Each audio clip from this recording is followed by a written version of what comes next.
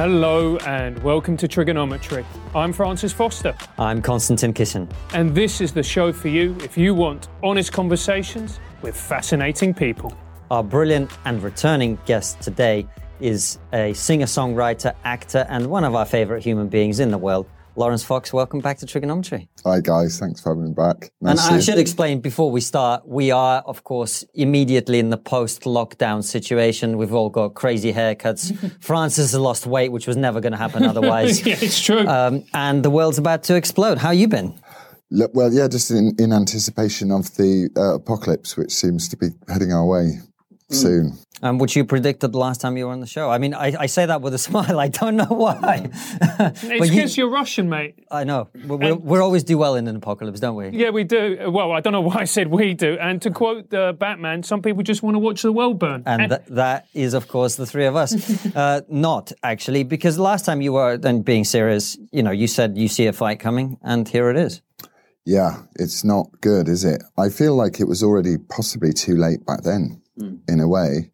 Because you could see that people lost their good faith and they didn't want to talk anymore, and that as you go into those arguments and people are just looking to find the tiny disagreement that they can turn into a little hand grenade that they can then turn from a skirmish into a war. And I think we're getting there. It feels very, very uneasy, doesn't it? I don't feel relaxed. I mean, no one's going to feel relaxed anyway because we're in the middle of a lockdown. But the lockdown and the combination of the tension that's building is. Ooh. And Laurence, you have been, dare I say, on a little bit of a journey. I mean, euphemistically. How are you, and how have you found it? I'm all right now. It was pretty surprising, actually, before. But then I suppose on one level, I was already poking the elephant, wasn't I? Well, give us a bit of the chronology, Laurence, because when we interviewed you, I think it's accurate to say that was the first long-form interview that you'd done, talking about the whole culture war stuff and your thoughts on it. And from there, you do a bunch of other podcasts, and eventually you end up on Question Time, which is where I think the journey, as Francis described it, really starts. And we might even include a little clip of that at the top of this. So just take us from there. What happens? So I go into the... I did Radio 5 Live the day before with the eternally moderate Nihal. And Yasmin Alibi-Brown was on before me. She's always balanced. And, and because I was singing as well, I could hear her being interviewed, and I was just going, oh, really?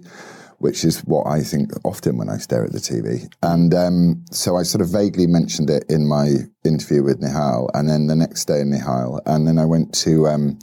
Liverpool on the train and got to Question Time, and they had sort of everyone's there with their sort of assistants and people with little briefcases and lawyers things and following around their contestants and briefing them and stuff like that. And then I sort of took one look at the drinks table and thought, no, I won't do that, because they lay out a load of booze. I think they probably want to kind of get people going. Yeah, so you do a George Best, basically. Do a George Best, and or an Oliver Reed. And then, I just said what I thought, which I would have said at a TV if I was staring at the TV watching it. Do you know what I mean? I would have said exactly the same thing. And then you forget that millions of people are watching it because you're just sort of responding how you'd respond. And then I went back to the hotel, and Shappy wasn't massively keen on a chat and a catch-up post-Question Time moment. And then we were sitting there and I thought, oh, it's all fine. And then I went to my bedroom. You mean Shami Chakrabarti? Shami Chakrabarti. Okay, well, you're now racist because you mispronounced one word of one letter in her name. Always suspected it. Now it's true. And so she wasn't really up for a chat. And I went to my room and I took one sort of brief look at Twitter and I thought, why have I got 75,000 Twitter followers? And then I woke up next morning and I had like 100 and something else. And it was all kind of fairly good-natured at the beginning. I didn't feel too like I was being jumped on. And then sometime the next afternoon, it started getting really quite nasty. And I started going, oh, I might have to have an opinion about some stuff. And then it slowly descended into sort of a major pile-on. and a sort of, the bad faith pylons that Twitter are famous for. They just, people want to misrepresent you in the media or do it the same.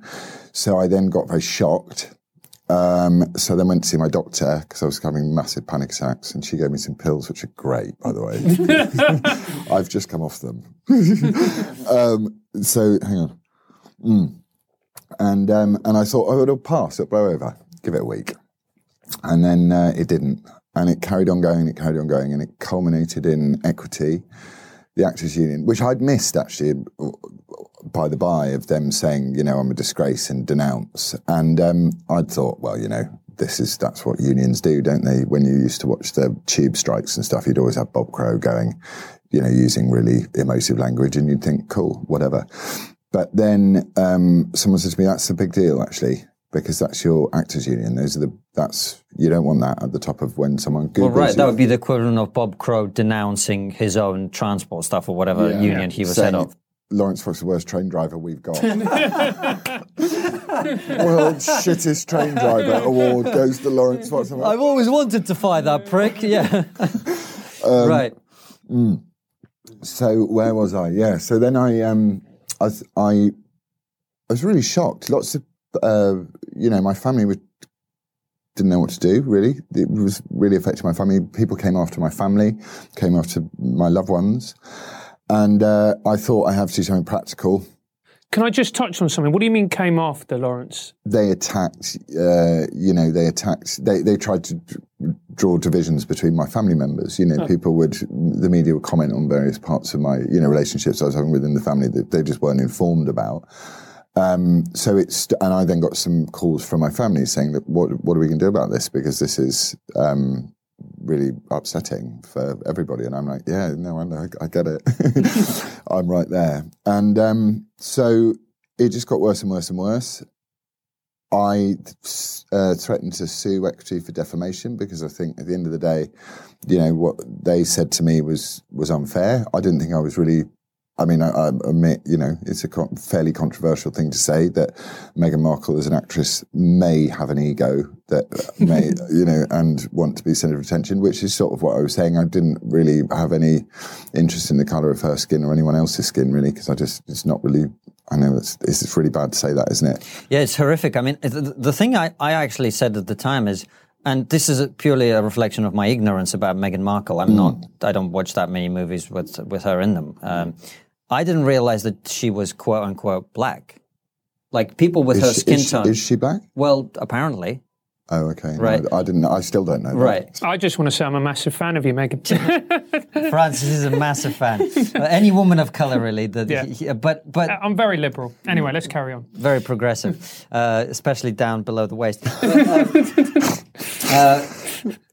But this is the point: is like I didn't know that she was black. I don't think people did they? I think there have been rumblings in the press of the fact that she was being treated different. But I mean, I don't really read the press. So the last time I'd seen Meghan Markle was at her wedding.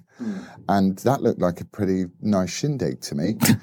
And it looked like, they were interviewing people outside and we all watched it as a family and it was like, royal wedding time, we love it. And everyone was like, this is brilliant, she's great. I'd not read anything negative about her. So I was like, come on, guys, this is not about racism. This is about an actress who has not properly thought through what giving your life in service to the crown is all about. Well, that's part of it. I think the other part of it is what happened is she started and then encouraged Harry to start lecturing the public about how they should behave. And you made that point on Question Time about actors, actors who preach about, at the time it was Extinction Rebellion, that was the big thing, and then hop in their private jet and go to the Bahamas for a 3-week beach holiday, right? And that's kind of what the royals, those two royals were doing. And I think a lot of the public, and as reflected in some of the press, were pissed off about that. And as you said, that's not really about race, is it? No, I don't think it is. And people don't like being lectured to anyway, do they? And also, when you're finding things to divide people, it stops conversations. So, if you subjectivise something like race, which you've got to do, because if someone says the only lived experience you have in life is your own, that's it. There is no other lived experience but your own. And, you can sort of see into the windows of other people's that you know really well. But one wasn't denying subjective feelings of racism, but this sort of overwhelming, we are the really racist. And I'm like, well, we're so racist, then why are people crossing the Mediterranean on rubber dinghies to get to these horrible, bigoted shores of ours? I mean, Francis and I both have met real racists, so it's not like they don't exist. And I work with one, mate. I know here. I don't know why I'm here. Are you foreigners? So now you know you've met some real racists as well. Yeah. Welcome. So, I mean, they do exist. Yeah, the question is one stupid racist reflective of society? That's really the question that you were addressing. Yeah. And it's it becomes an agenda then, slightly, it feels to me. So if you're going to talk about systemic racism, then at some point I'm going to need some facts. I'm just going to need it, because I can't take your word for it if that's not my lived experience. Now, I qualify that by saying I haven't had the lived experience of, I was speaking to a friend the other day who said, you've not been called a Paki and been told to go home. I mean, the Home Secretary said it on TV, but apparently I read yesterday that that's gaslighting other ethnic minorities. And you're like, if the Home Secretary, who's brown, has a view and says, I was called a Paki in the schoolyard, and then you're going, she's now the Home Secretary, that would point towards the fact that possibly this country is quite progressive in terms of how we handle race. So essentially race is now an opinion rather than a colour of your skin, it seems to me. And because when you were talking about it, did you feel that you sort of stumbled into a landmine issue or onto a landmine issue without being fully aware of what would happen? Yeah, no, I had no idea. I thought it was a fairly sensible comment. I mean, I didn't look at it for a long time, and then I looked at it much later on, and I thought, yeah, no, I do believe that. I stand by that. There's nothing, I mean, I maybe shouldn't have banged my head on the desk, because that was just slightly disrespectful, but it was frustrating. And you're being walked into an argument that the minute you accept the argument exists, you've lost the argument, because I didn't accept the terms of the argument that she was laying down. So therefore, it wasn't really an argument. It was a lecture, and nothing bristles someone than being lectured to. We don't want to lecture to each other. We want to talk to each other. Absolutely. And then there was obviously the Sikh comment, which is where it actually really went to the next level, and it all became very, very vitriolic. Would you like to tell us about what happened there? Well, the Sikh comment was in a podcast, and also listen. The thing about podcasts is that they're opportunities, because they're long form discussions. They're opportunities to talk. You don't turn up with the finished article of your ideas, do you? You don't turn up and go, right, this is my position on X, Y, and Z. You talk to learn, to understand, to gain more insight and knowledge. So I did think, when I saw 1917, I thought it felt slightly tokenistic that there was just one Sikh soldier. I thought you could have a platoon in the back of that truck. And, and so it's a fairly innocuous statement. I mean, helpful? Possibly not. Was Sam Mendes trying to do something really good and to point out? Yeah, absolutely. But it was a bad faith argument. It's like, you know what I meant, and... But this is what I said to you at the time, man, is like, I knew exactly what you meant. And the funny thing about that is, obviously people won't know this, but you were the one that recommended I watch 1917 before that. You actually gave me a DVD of it to watch. And you said, this is a great movie. Yeah, it is a great movie. Go watch it. And I did. But the thing with that comment was, I think everybody knew exactly what you meant, including many Sikhs who came out and supported you. But you can't give an inch to these people. If you allow them even any opportunity to misinterpret something you say, they will go for you. I think that's right. And that's fine, because people are in charge of themselves and have their own agency, and that's cool. Where it stops being fine is the media. So I would remember David Walliams, then charming dude that he is, with possibly no dark past, standing on the stage at the National Television Awards, talking about how empty my diary was. Yes. And he was slightly hissed in a way. He sort was of booed. It wasn't appreciated. And then he went on to make a joke about Caroline Flack straight after. And then Caroline Flack, who's in a slightly different position to me emotionally, for whatever reason, we were two separate individuals, went on to take her own life. And I would say that the media and herself and everything, but are culpable in some aspect of that, and including David Walliams. And David Walliams' approach was just to turn off Twitter for 7 days and then get back to posting pictures of his dog. So, yeah, I think that it's important that we're able to just freely express ourselves in good faith. And that Sikh comment was, people knew what I was saying, but, I had to go on this. I went on Good Morning Britain. I think ultimately what I really should have done was just shut all the doors to everything and hunker down. But because of this thing about the fact that they won't let you go, they're like dogs, wild dogs coming after you, you have to fight back. You do. Which I did fight back for a while. But then I looked at the Sikh comment and overlooked it, and I thought, you know what? That I could misinterpret that, and in order to reduce flames and energy and heat and anger, because that's what you want to do in life, that's what I want to do in life, while still maintaining the right to freedom of speech, I thought I will just say, look, I think everyone who died in war and everyone who served in war is a really bad thing, and it just re-energizes them to come. So you can't really, once you've been tarred and feathered, all you're doing is getting more tar and more feathers every time you open your mouth. So that's why Trump is so successful, because he just doesn't care. It's like the man is Teflon, isn't he? You say anything to him and he's just like, he doesn't care, to the point of comedy almost. And Laurence, I was going to ask as well, is with social media, do you think that what social media does is it makes it very, very easy to demonise someone? Because sitting opposite from you, I get the fully rounded human being. But on Twitter, you just get the avatar with a little picture. Therefore, it makes it so much easier to create in my mind who you are.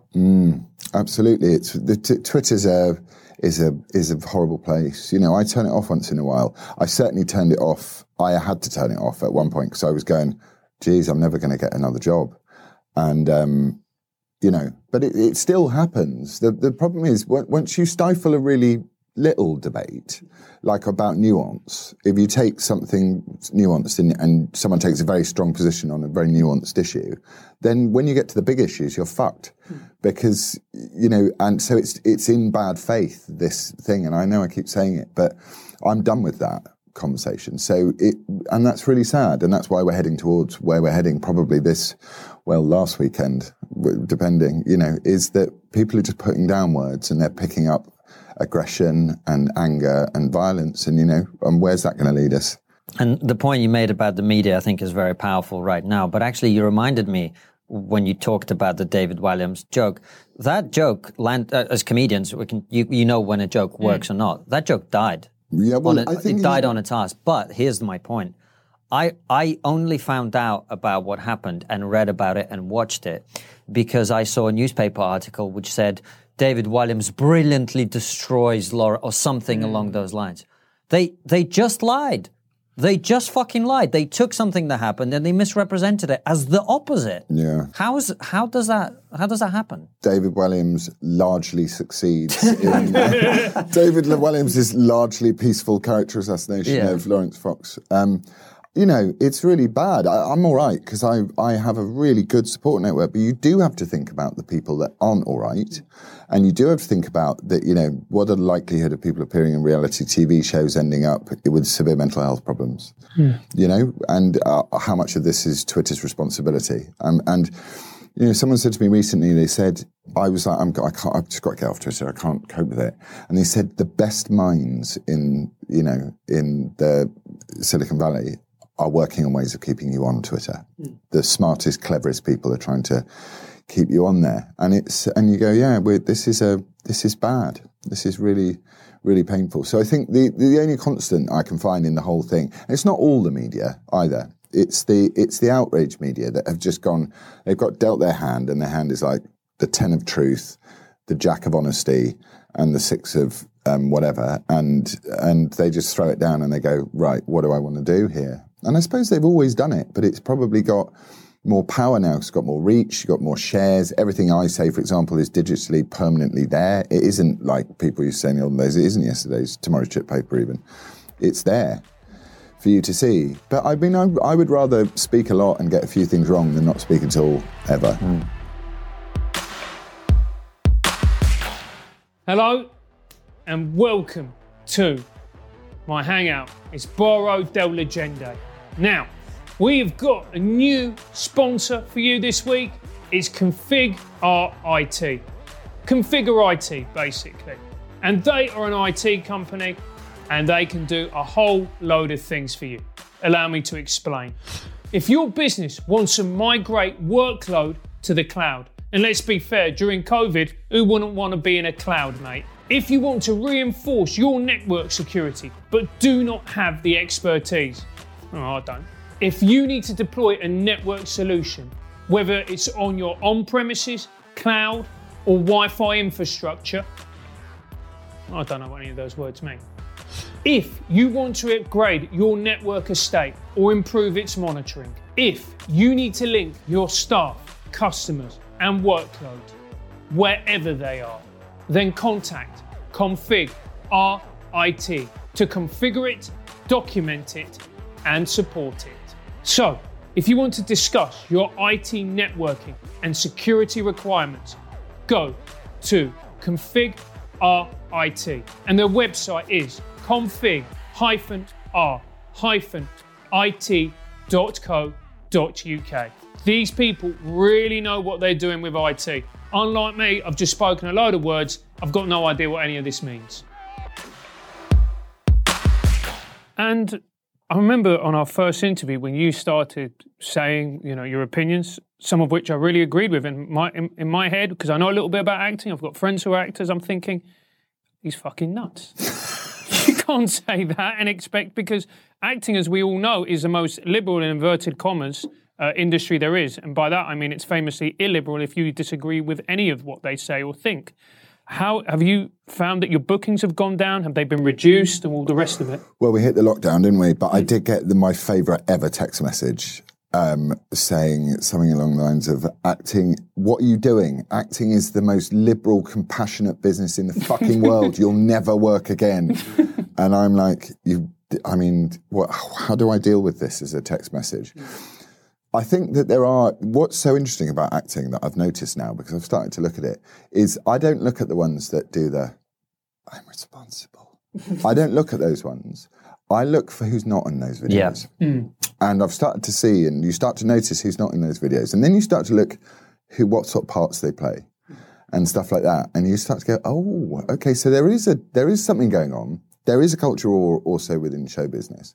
But, we are, I think a lot of films now, you often with your leading males especially, they're much less sort of, testosterone-y than they would have been back in the day. They're much more available and vulnerable than your classic leading man would have been. And hence, the films have a slightly different quality to them. There's less shootouts. You tend to get 1 or 2 films a year where you'll get a lot of proper meted out kind of Western style violence or whatever, and then the rest will be sort of complex dramas that it's like watching your best friends. So it's like I want to be transported when I watch a film. So I've started watching older films again now. I mean, older films for me, like Good Will Hunting or something like that they're not all so problematic. I mean, I watched Mrs. Doubtfire the other day and I was triggered. Oh, mate, you watch anything from like 10 years ago and you're going, what? They made this? What? And it's like 10 years ago. But as you were talking there, it reminded me of something, because I talked a lot to my grandparents and parents about life in the Soviet Union. And the stuff you're talking about where you have to look for who's not signing up to a cause is exactly what we had. Like, I get messages now from people going, oh, by the way, this other comedian, he's one of us. And I'm going, like, what do you mean, one of us? Like, why do we have to speak in hushed tones and private messages about us? Like, there's something seriously fucked up here. If people like us have to, gather in private and, keep our voices down, which is what's happening. But what's so good is now we're living in the world where people have the most information they've ever had. Yeah. So that's a good thing when people use it well, and it's a really bad thing when people use it badly. But ultimately, if it all goes wrong, we can just go and live in Chaz. I want a passport. You can go and live it. I love the fact that they've given it the name of a really posh woman from Clapham. Chaz, darling. Chaz. And next door they'll have Dave. Yeah. I'm not sure we're going to get visas for that, mate. Do you not think we're welcome in? No, yeah. We might have the wrong skin colour, mate. We're just different sides of the same coin. This is the whole point, isn't it? Throughout history, there's been sort of crazy doomsday cultist lunatics, and they have to be countered with, fairly rational, reasoned, sensible thought. But it's exploding now because I think people forget as well. A friend of mine said to me the other day, he went, I didn't realise how thick some younger students were, because he said they've not been taught this stuff. No. So I was taught at school about the Soviet Union, and I was taught about Nazi Germany, and we studied it in crystal meth and all this stuff, not to some great standard. I'm not the smartest man in the world, but I know about it, and I know the motives behind it, and you can see the trajectory of how these things play out. I don't think these guys get taught it. I think they're far too busy being taught that, to fail is first attempt at learning or something. It's sort of, there's a sort of, I don't know, it lacks weight. None of the arguments have any weight. So I'm yet to meet someone. I mean, what's that dude on David Pachman? He's got some fairly decent left-wing arguments, my mate Paul has got some good left-wing arguments, but I appreciate those. But the screechy fuck you stuff is like, well, where do we go with that, mate? You scream at me all you want at the end of the day. Where does it end? Either I turn you off, or I can turn you off. You see, I just do nowadays. I don't block them. I just mute them, and I just have this wake up and with a warm feeling of someone going "fuck you, fuck you, fuck you" into the ether for forever. And how do we get out of this situation? Because it just feels, and I don't think it's unfair in saying this, in that it just feels like it's getting worse all the time. How do we get out? I don't think we are going to get out. Thanks, mate. I'm sorry. I've got a feeling that there's a cycle of life, and after a long period of peace, people want a fight, and it feels so aggressive, and so it doesn't feel like there is a conversation to be had. And it also feels like people are taking sides as well. Like, corporations are taking sides, individuals are taking sides there, and they're sort of weighing up who's going to win, and go, I'll be on that side. And ultimately, it feels like those that are willing to fight in the cruelest and nastiest way are probably going to win. But ultimately, the best reaction, the best generals in response are the ones that are much more cold and much more measured, and they just go, this is how I will defeat you in the long run. But I've got a feeling it will get bad. I don't feel it doesn't seem like it's getting any less bad, does it? I feel very depressed about it, and I feel sad for my kids, And I said the other day about this taking the knee thing. I was like, I just wholly stand by anyone's right and desire to take the knee. I'm just not going to do it and I was walking around the park with that dude Amru, because he started slagging me off on Twitter, and he lives near where I live, and I was like, why don't we just get together for a chat? And he is a left-wing trans person of colour. Yeah. He's got a lot of intersections going on. And he was slagging me off, and I was like, "Hi, man, nice to meet you." And I think that disarms people sometimes. And I said, "Listen, you don't need to hate me. We can talk. Why don't we go for a walk? You've got a dog, I've got a dog." So we go for a walk. He explains to me that why taking a knee is a good idea, and I said to him, okay, I take that on board, but you have to understand that in our sort of, all the way up from sort of feudal culture through the Middle Ages up to today, where you're taking a knee to get knighted by the Queen, it's ingrained in every sort of person in English culture that taking a knee has a totally different significance than it does to what it does for people in America perhaps, or people somewhere else. So there is an argument there for someone to defend the right to say, well, I see it as an act of subservience rather than an act of solidarity. That's okay in my view. Anyway, Amri then says to me, so good to talk to you. This is in public. He's going, so good to talk to you. I recommend you read this book. So I go, great, I'll get that book and I'll read it. I recommend you read Douglas Murray, The Madness of Crowds. And he went, no, I'm not going to read that transphobe stuff. And having read Douglas Murray, and there's nothing transphobic about the man at all. In fact, his chapter on trans issues in The Madness of Crowds is so sensitively handled that I thought, wow, that's incredibly withheld for, someone who can be quite pointed like Douglas. And And I just thought, there we have it. The difference between you and me, Amru, is I'll read your book, but you won't read mine. And therefore, when it comes to a fight, which no one wants, you're fighting with one hand tied behind your back if you come from a place of reason. Because they don't care what the rules are. I think it's quite deliberate. I think it's the way that the ideology is designed. It's designed in such a way that it's closed off to external information. Because if you argue, as they do, that words are violence, that by saying that you don't think that, if you just say that you're a woman right now, you like that, you've become a woman, for example, right? That is erasing the identity of somebody, or that is violence against them. And if that's the case, well, if I thought that reading a book is the equivalent of punching me in the face, maybe I wouldn't want to read that book either. So if you think in that way, it all internally within that system makes sense. And that's how the system is designed. It's designed to prevent new information from coming in. Yeah, well, it's that religion. It's a religion. It's an impenetrable, very dangerous religion. And, they keep coming up with these. The problem is they can't live up to their own edicts. So essentially, the only way they can forgive is by forgiving their own kind. So you'll have Trudeau taking a knee. And at no point will anyone point out the enormous hypocrisy of the fact that he had to build his own penis out of whatever in socks when he was blacked himself up for stuff.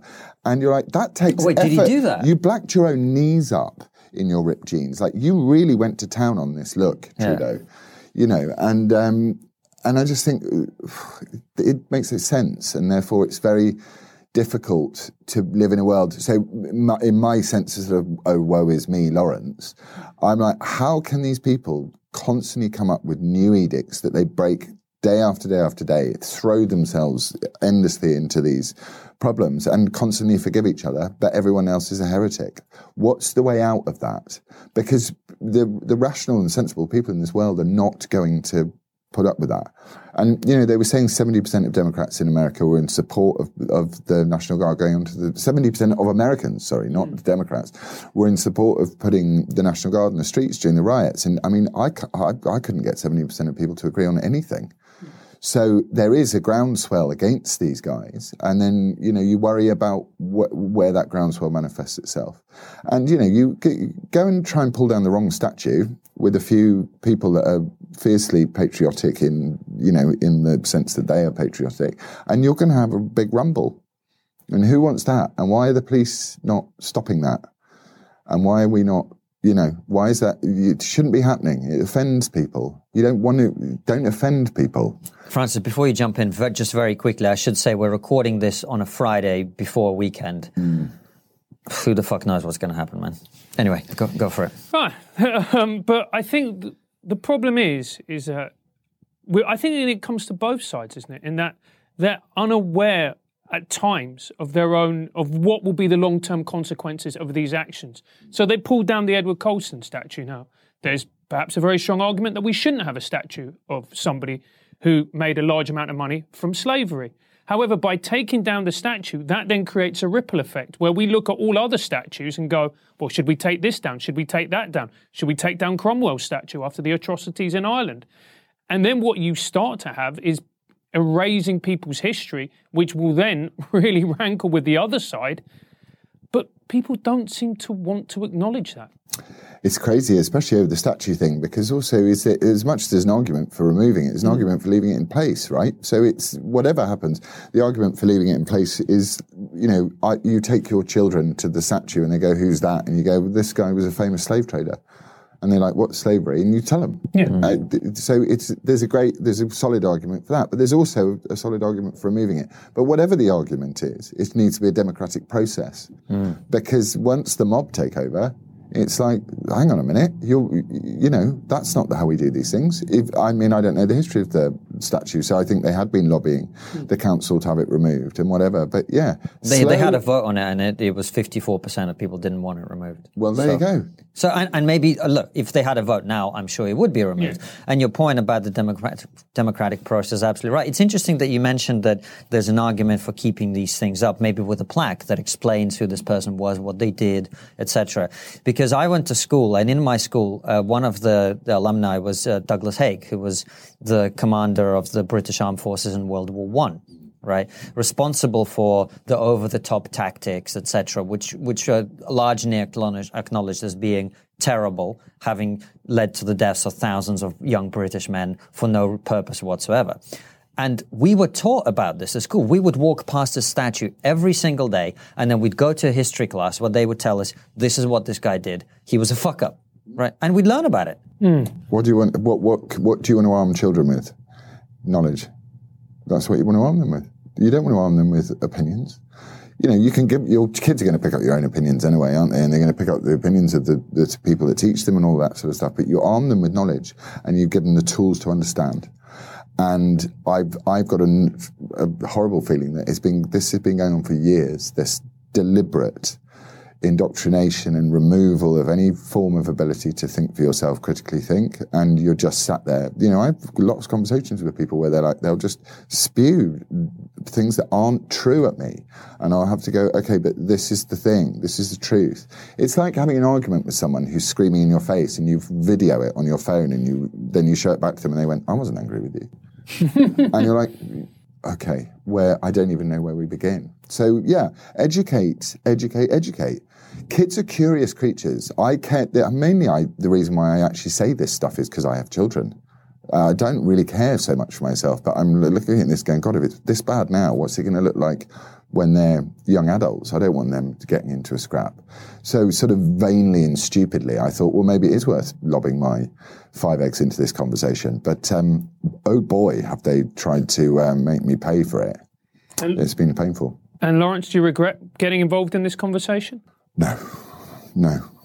Truth's the truth, man. You got to stick to the truth. Truth is what matters. Truth, information, allowing people to work out what to think. Argue the shit out of it. Fight with each other. Disagree. Don't fight physically, but really, allow it to happen. Allow these conversations to happen. If they don't happen, other things happen, and that's what happens.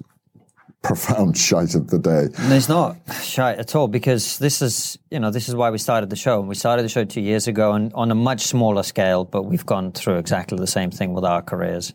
But I got to be honest with you, and I've said this to people in private, but I'll say it to you now. I think we're failing. I don't think we're succeeding.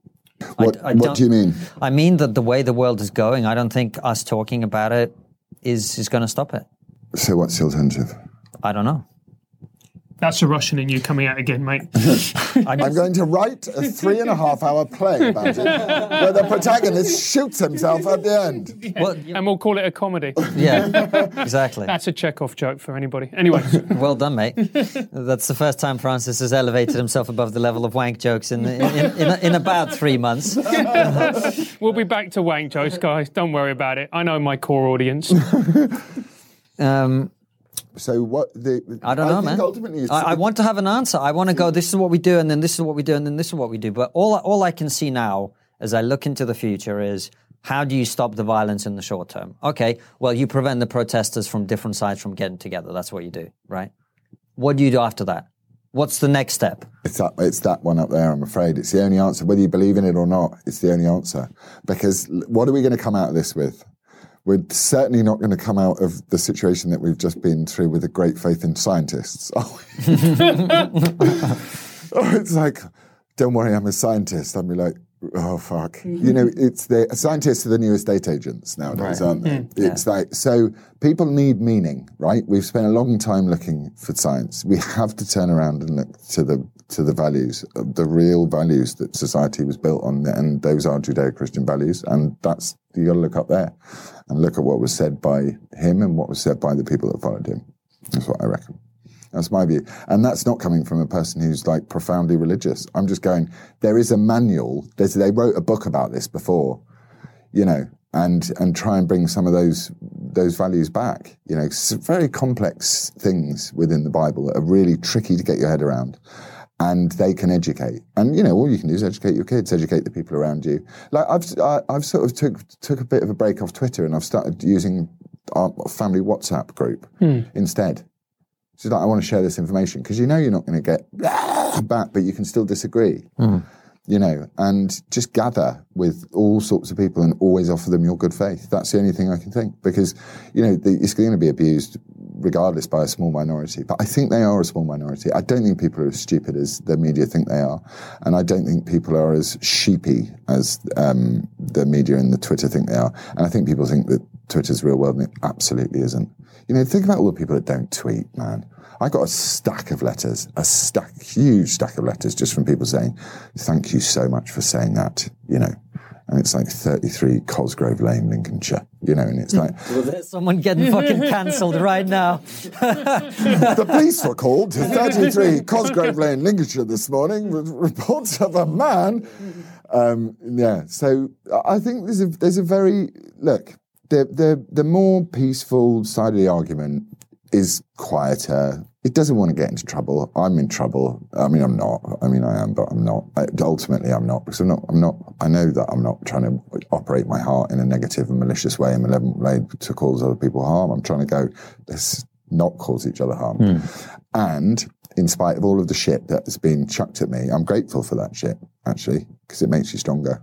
And, you know, I just don't feel you can do that alone, as I've said before. I'm just like, when I felt like that, I'm like, that, help me, please, get me out of this. I don't go like, or I call a friend or whatever, but I'm not like, oh, maybe I'll read this. You know, it's like, no, it's within you. You know, the world is within you. Your world is the world. So, you know, you're better off being yourself than being anyone else, as Oscar Wilde said, isn't it? And do you think there are some people who use what is happening very cynically as a way to promote their career? Well, no. Francis, you're now responsible. I'm responsible. Yeah, totally. But, you know, also I don't blame them. Have your opinion. It doesn't bother me. Just allow me mine. And that is where we're fucked, is the fact that we're fighting over the right to have an opinion. And that by that time, like I said, in the bad faith argument, you've already lost. You know, if you're not meeting someone and going, I have an opinion, you have an opinion.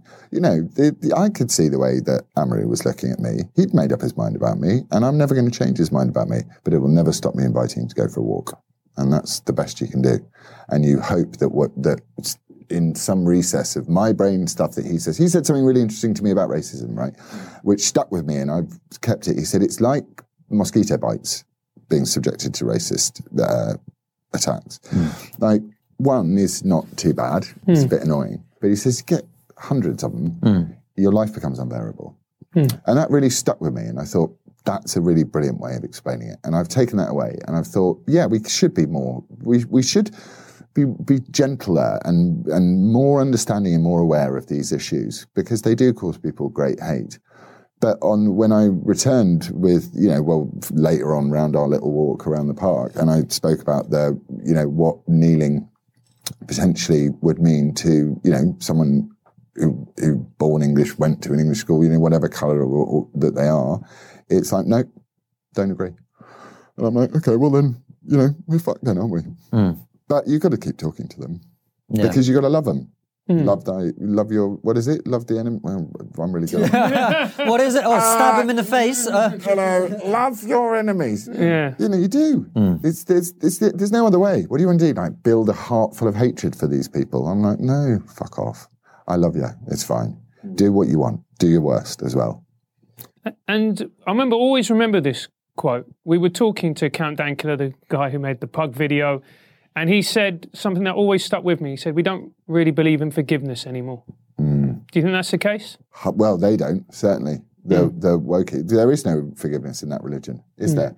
Because it's so immediate and the intersections are so constant that it's like ISIS. Someone was saying to me that within ISIS as an organisation, you know, if you're not the most hardcore terrorist, then you'll kill the slightly less hardcore one. You know, so it's a competition. It's a race to the top of extremism.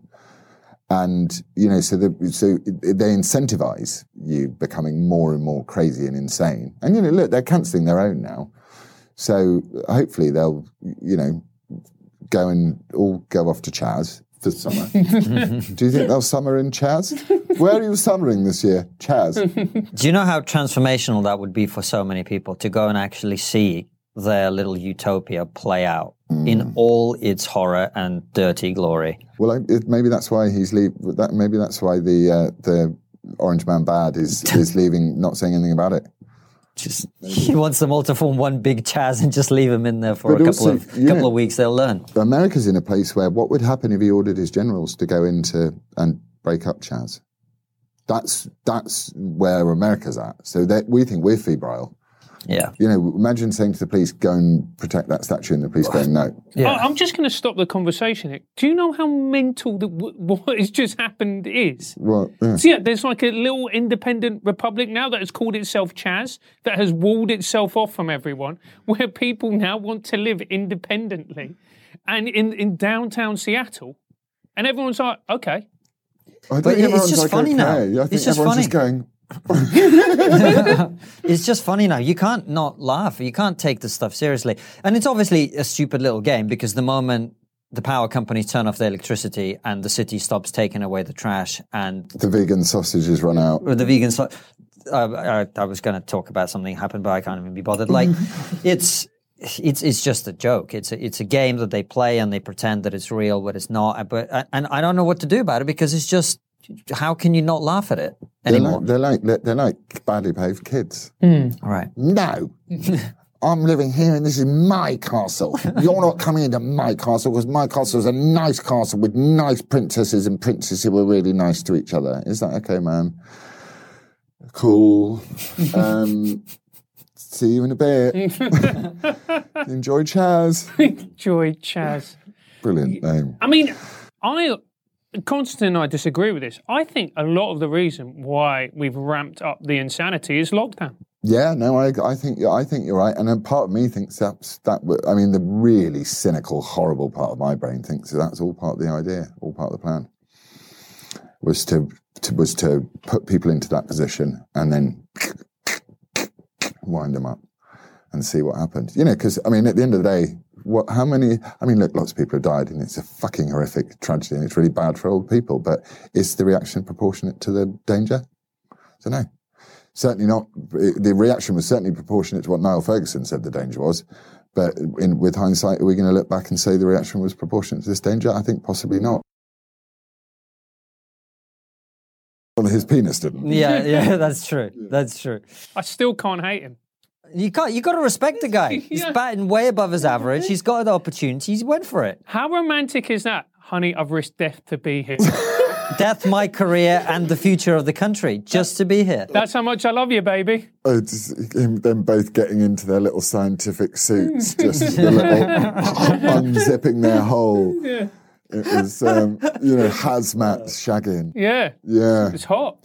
Well, why did we buy it? It's so English, that, isn't it, as well? Like, you sort of have you think, good old English spirit, we'll get out of this in some way, and then it all ends up fucked. Yeah. It's so English, like, we'll solve this, no problem. And then, 2 months later, everyone's like going, and it's like, yeah, you've totally fucked everything.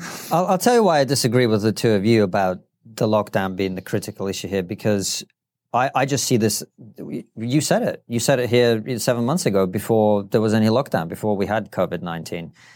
This was always going to be the final destination.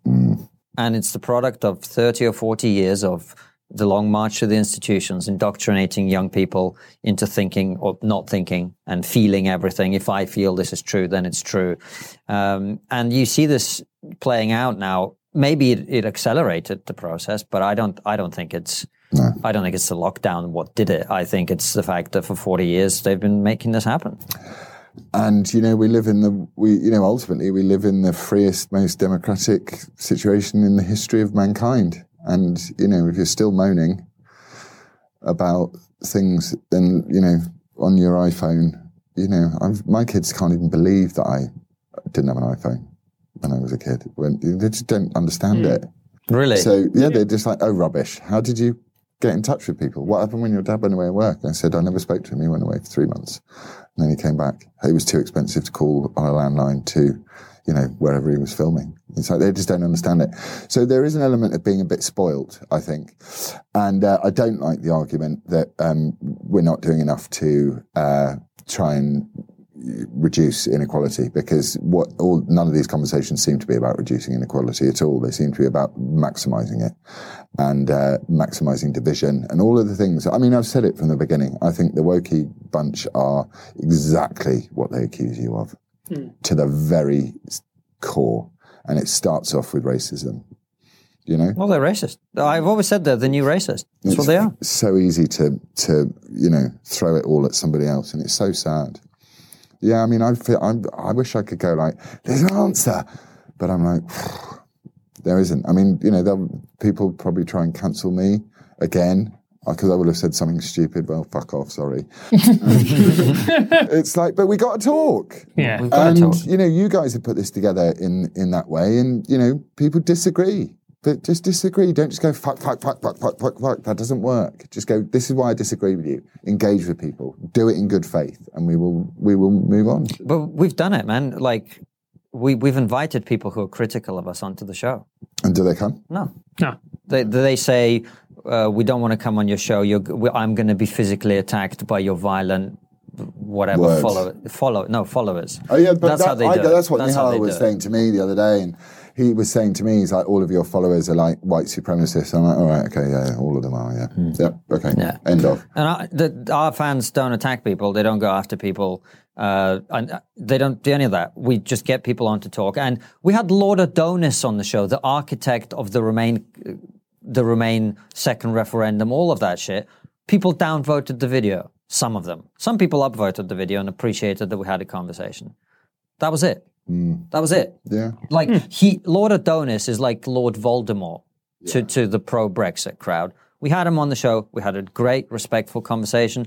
We agreed with some of the things he said. We disagreed with other stuff. We've had socialists on the show. We've had people from all over the political spectrum. And that's why the cynical part of my brain goes, it's just an excuse. They just don't want to have the conversation. Because they'd lose the conversation. It's like, if you ever try and engage people like that, you just stay quiet and wait for them to tie themselves in a knot. That's what happens. Anyone who acts in bad faith, you just go, tell me why, sorry. And then they'll say something really compassionate, start off with something very compassionate, like, we just need to really support each other. I just don't believe we support each other enough. And I'm like, in what way? I agree with you. What do you think we should do to support each other? He's got no idea, mate. He's cold and dead inside. But exactly, because it's like the only thing you can be in control of is yourself. And they don't want to be in control of themselves, do they? They want to be in control of you and me. And I'm like, no, I'm not up for that. Thanks, chaps. Bye. No. And we've come to the end of the interview. It's been absolutely brilliant, Laurence, but we always ask one question at the end. And that is, what is the one thing we're still not talking about that we ought to be talking about as a society? Kids, education. How to educate your children. Don't leave your children to be educated by someone else. Educate them yourselves as much as possible. Surround your children with adults. Surround them with diverse opinions and diverse, diverse colours and all of this stuff. God, that sounds so patronising, but it's like, I don't want to have to point out that diversity includes different coloured skin. Of course it does. Make sure your kids are equipped to deal with the world, because they're the ones that are going to have to deal with what comes next. That's a very good point. Laurence, thank you for coming back. Thank you for having me. It is good to have you back. We're all trying to do the same thing, man. I know. And it's important that I've seen your journey, and I think a lot of people respect you tremendously for speaking on these issues. I respect you tremendously for speaking on this issue, and we really appreciate you coming back. I'm really grateful for you having me. Thank you, and well done for doing what you're doing, because that's part of the answer too. All right. Well, make sure you go and check out all of his work. White Lines is fucking smashing it. White Lines is smashing it, yeah. White Lines is smashing it. Let's see whether my opinions get me into the second series. So, got to say, being half South American, I do love white lines. See, we've gone back to that kind of basement level of humour, as I promised you would happen. The lockdown served you well, mate. Very good. And I've just broken social distancing on camera, so we're cancelled officially. Thank you very much for tuning in. We'll see you in a couple of days with another brilliant interview. And of course, check out our live streams if you haven't already. That's where all the top level banter happens. Thank you very much, and we'll see you very soon. Take care, guys.